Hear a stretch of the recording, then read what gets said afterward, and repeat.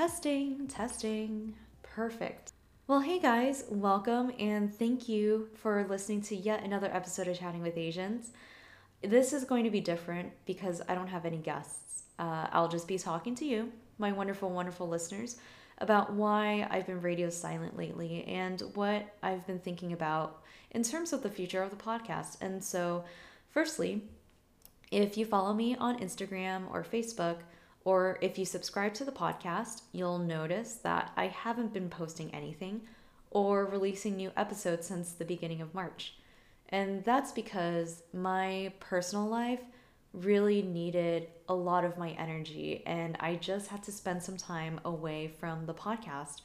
I'm now resettling back into San Francisco.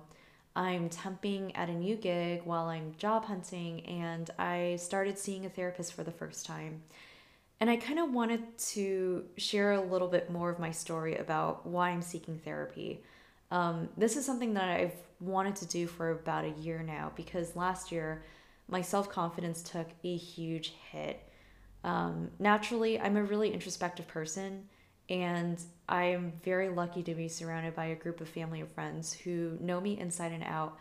But even then, it wasn't enough for me to understand why I was feeling so confused. And so that's why I'm seeking therapy to really help reintroduce a little extra dose of self love into my life again. Mental health is a huge stigma, especially within Asian cultures. You guys probably know that.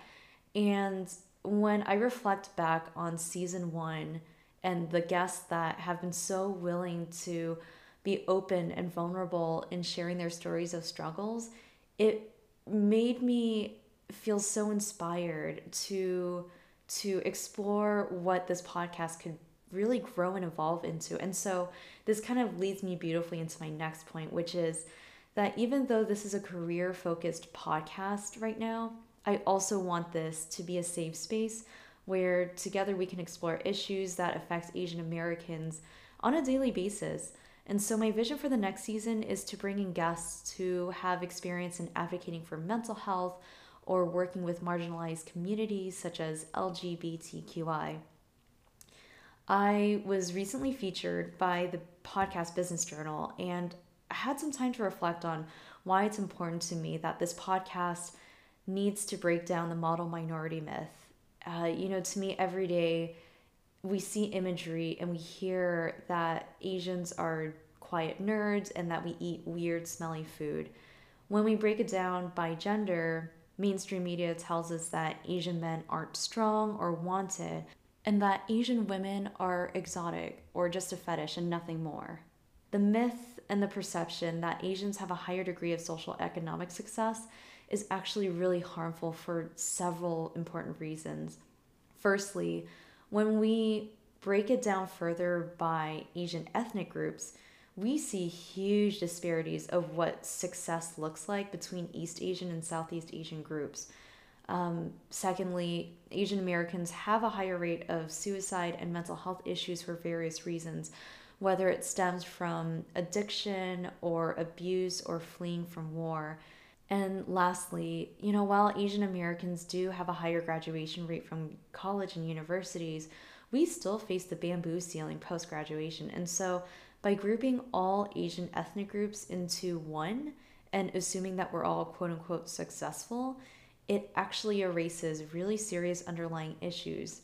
Not to mention that talking about these issues is really frowned upon in our culture. And so we just continue to internalize and survive. But maybe the next question that we really need to ask ourselves, especially for future generations, is that really what thriving is all about? And so I really want to bring in more difficult conversations in the hope that someone out there could hear these episodes and realize that they're not alone in their struggles.